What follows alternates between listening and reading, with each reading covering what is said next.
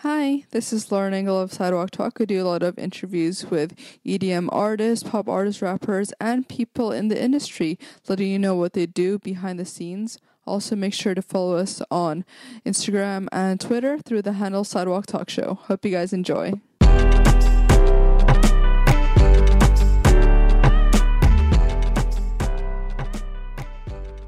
Hi, so I'm here with Jara. Hey, Jared Bearsky in here. So you were born kind of outside of Pittsburgh, right? Or Yes, I was born in a little town called Vandergrift, Pennsylvania. Yep. Were your parents born there as well, or? Yes, Pennsylvania. That was my whole family. They still live there, actually. Damn. Yeah. What was it kind of like growing up there? It was super chill. I mean, it was very family oriented. There was just, a lot of friends, hanging out with friends in houses. That was the main thing, bonfires, quad riding, stuff like that. So nice. Yeah, it was just very spacious, very woodsy. So, we had acres and acres to pretty much do whatever the hell we wanted to. Yeah. Yeah, so it was dope. How do you describe yourself back then growing up? Rebellious. Kind of crazy. I was really crazy. Really? Yeah, I was crazy. I was a wild child. I like to explore and adventure pretty much whatever, you know. But I was also very, very kind-hearted and very caring. Yeah. And you said in an old interview you were had some crazy childhood or something. Yeah, there was definitely a lot of things that went down that I put myself through, and a lot of challenges and struggles that I went through just based upon choices that I made and things I decided to do. There was a lot of struggles I went through. Yeah. What was it like, or what was it? I feel like everybody's struggles are different, but mine definitely stemmed towards, at the end of the day, I wanted to get out of where I was. I wanted to be in a place of opportunity. I wanted to be in a place where I could fulfill my dream, which was music, and I knew that wasn't Pennsylvania. And so it took every single piece of me and my mental being and my health and everything to get myself out of there so that I could live here. Yeah. And that's what I did. What are your parents' personalities like? My parents are really cool. They're super chill. My mom is actually pretty hyper. She's got a lot of energy. Kind of like you then. Yeah, kind of like me. Yeah, I'm a lot like my mom in some ways. She's definitely energetic. She taught me a lot, man. She was a very, very wise woman growing up. She was very sweet and did everything she could for me. And my dad's a freaking jokester. Yeah. He's literally hilarious. Oh my gosh. If you sat down and had a conversation with my dad, you'd probably be laughing for a solid hour, and that's about it. They're cool. They're dope. What are their careers in? They're actually both in massively hard labor. So my mom cleans houses for a living. She runs her own business.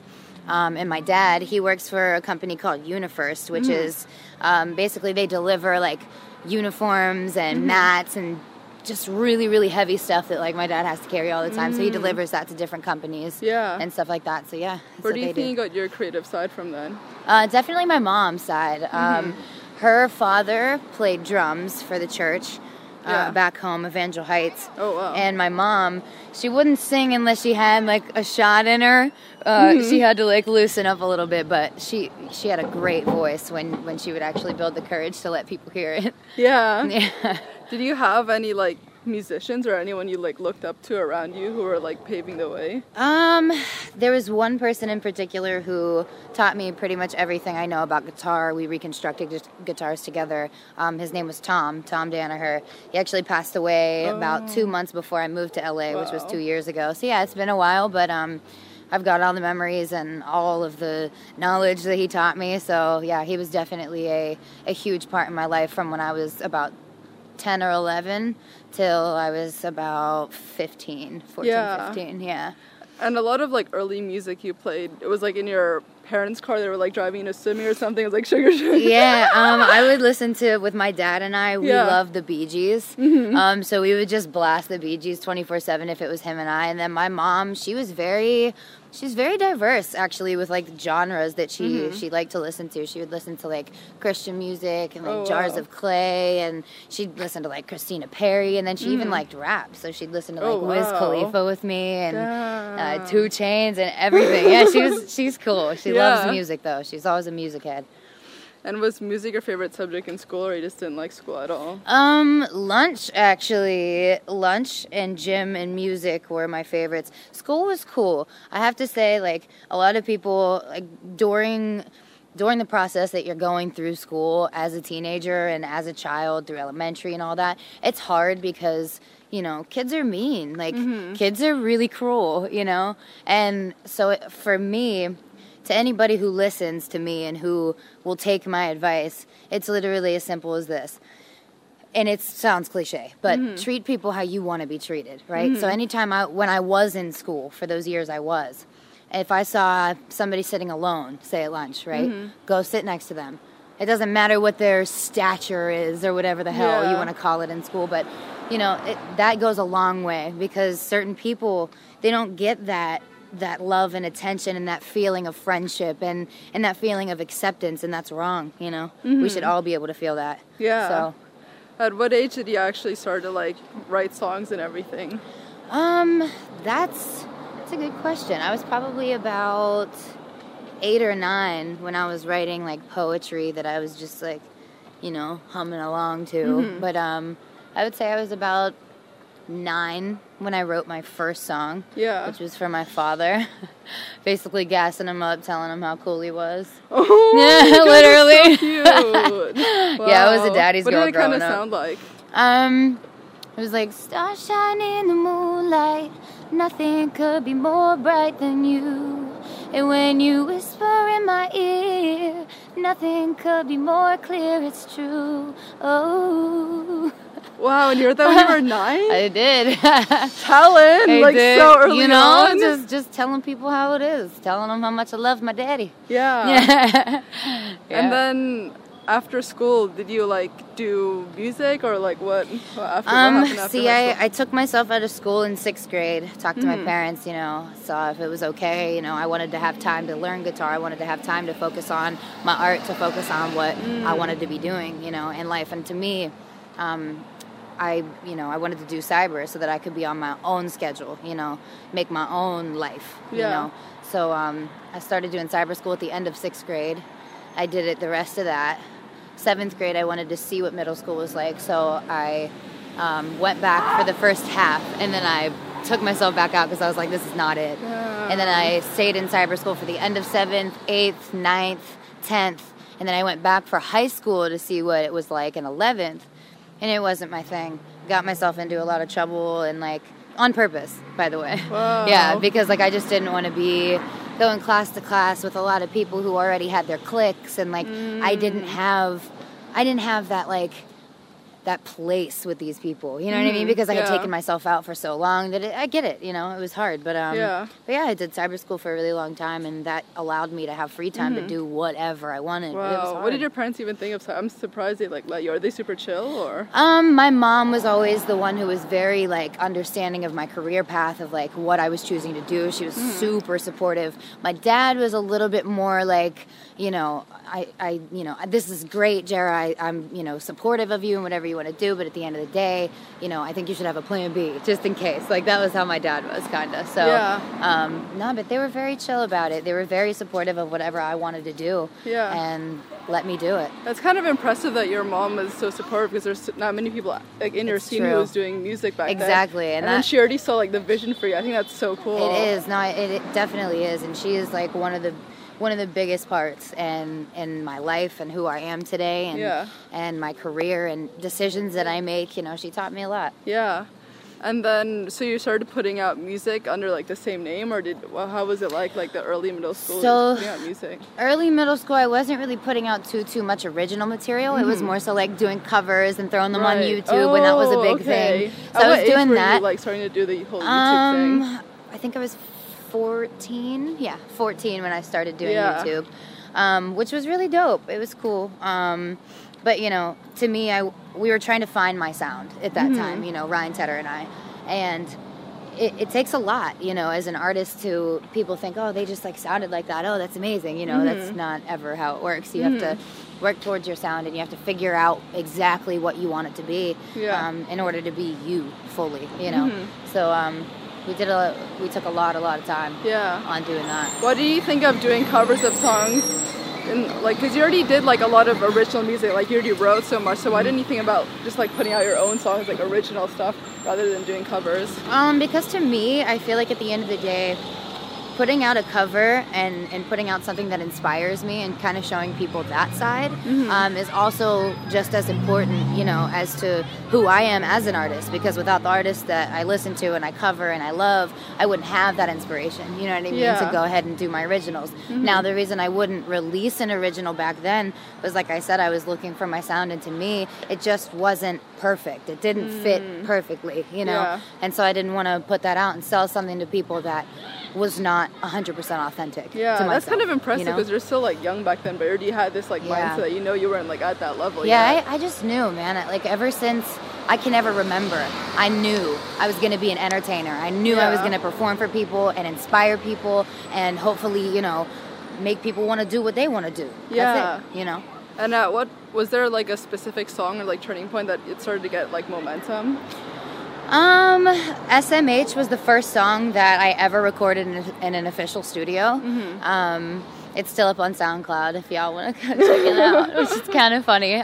Young little Jer Bear singing about all the, you know, TTYO and SMH and all those little things we used to say all the time.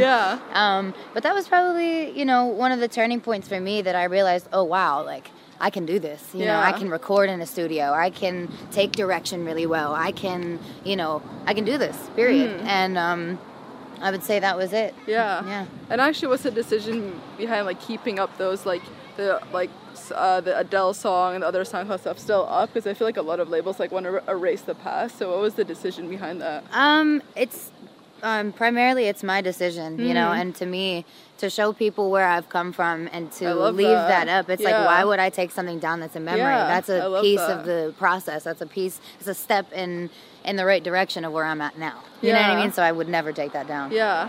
And how were you able to like get yourself like with like record labels and stuff like that? That was definitely a process. I remember, you know, in school and stuff, and people would always be like, oh, you know, why aren't you signed? Why aren't you signed? In it's school? Just, like when I was younger. And you know, because they don't really understand people who aren't going in that path or, you know, of entertainment and stuff like that. They don't really understand, you know, what it takes to get it even in front of those doors. Let alone getting signed by one of them. You know what I mean? So, how that happened was I literally, March 3rd of 2016, I moved out to California. And my producer and the person who I've been working with since I was 13 years old, Ryan M. Tedder, he had already lived here for like 6 months. So I was in Pittsburgh like, I have nobody out here to work with. Like, I need this. Like, I have to get there. So I made it happen. And we got here to California. And as soon as I touched base, the next day, we started working. And we worked solid for like, I think it was a month and a half. Now, mind you, we had worked since I was 13, so this was a long process. But I got to LA March 3rd, like I said, and literally just work. The first week I was here, I had my first ever meeting with a label, which was Epic Records. So that was cool. Met with them, kind of got to see like how it worked a little bit, even just meetings. Like I wasn't affiliated fully with how everything worked, so it was really cool to get to see that. And they were great people, and you know, so that was my first meeting. Second meeting comes, I met with Interscope. Like it just all kind of happened all at once. But Darius Ingram, who is the vice president of Upscale Music Group, who's also who I'm signed to, he had a connection at Interscope, which is how I got with them. So that was huge. And I met with Aaron Bayshuk, who's the president, and we sat for like 2 hours and talked, and you know, just it was amazing. Did you already have a lot of stuff out by then? No, I had nothing out. Wow, then that's really crazy that they were. There was a project that we had worked on when I got to LA. And it literally, that project is what we shopped around. And then I changed my hair color. And actually, was that like, when was that you changed your hair? That was just like last year? Or? No, that was 2 years ago that I changed my hair. And at first I had it as just an ombre because I was kind of like scared to do the whole thing. I was like, oh no. I was like, me too. Exactly. And then I was like, you know what? No, I need the whole thing. So ended up getting it all dyed 2016. So 2 years ago about. What was the decision behind that? Did you want to like stand out from everyone else, or? It was more so because my mom never allowed me to cut my hair. She never allowed me to dye my hair, and so for me, it was like I wanted so badly to do that. And as soon as I was out here in LA, because in Pennsylvania, like a lot of the people that I would ask would tell me, "Oh, well, I'll just damage your hair," and like we're not going to do that. And I was like, oh, whatever, you know. Yeah. Oh. And then we came out here. And I had people telling me, "Oh my God, like yeah, I could do that easy." Yeah, like, I was like, "What?" So yeah, as soon as I got the opportunity, I went, and blue is my favorite color. So I just decided blue. Yeah. Are you ever afraid that you're gonna be like the singer with the blue hair, or like getting out of that like branding like later on? I don't really get too afraid of anything. You know, later on, I try to tell people. My mentality is this. I don't like to over-plan things, because at the end of the day, life is life, and shit's going to happen, you know? But at the end of the day, you know, I try to be prepared as best I can for whatever the future holds. And right now, I'm just doing what I love to do. You know what I mean? And I dress how I want because I enjoy wearing what I wear. I'll dye my hair whatever color because it's what I love to wear. You know what I mean? So for me, it's really not about... in the future, are people going to put me in a category? If that's the case, then so be that. But I don't categorize myself, so you know what I mean? Actually, for your like fashion or music videos, I feel like it's all like super cohesive. Do you have like non-music like inspirations, like non-music artists? Picasso is definitely an inspiration. I mean, if you look at all of his art, it's all abstract. It's all... it's all beauty. Anything. I mean, I truly can find art and beauty in almost anything. Like I can look at leaves on a tree and look at all of the veins in it, and like there's beauty in everything to me. So inspiration comes everywhere. Inspiration is the world for me. Yeah. You know. And what was your decision to make, like from the early on, like so many songs about like weed and everything? For me, marijuana has just been, you know, cannabis is a huge part in my life. It helps me a lot with my pain. It helps me a lot with my creative process. And so it wasn't really a decision. It's more so of I want to give people me. And a part of me is cannabis, you know, and using cannabis. And so I don't want to just keep something away from people and hide it, because there's really no reason for that. So I think the reason behind it is just to be honest and to be open about who I am as a person, you know. How do you think your music has changed from the really early songs that you made? My music has changed a lot because I've always been, I think, an urban head. And back in the day when I would ask, like, I want super urban, like, no, put that bass in there. Like, you know, everybody be like, I don't know, like, you're just this little white girl, and, like, I don't know if that's okay. You know, so I was like, listen, we're going to do this because urban is my favorite. And so I think in the beginning it was kind of like people wanted me to do a pop. They wanted me to be a you know, poppy, you know, and that's cool. I love pop music, but to me, I want it to be more real than just pop. I want it to be more than just the fluffy stuff. You know what I mean? Like I want there to be substance. I want there to be a feeling, no matter what it is. I want it to make you feel something. Deep. You know. What would you say have been your biggest challenges so far? My biggest challenges so far? Well, my biggest challenge so far is probably my brain.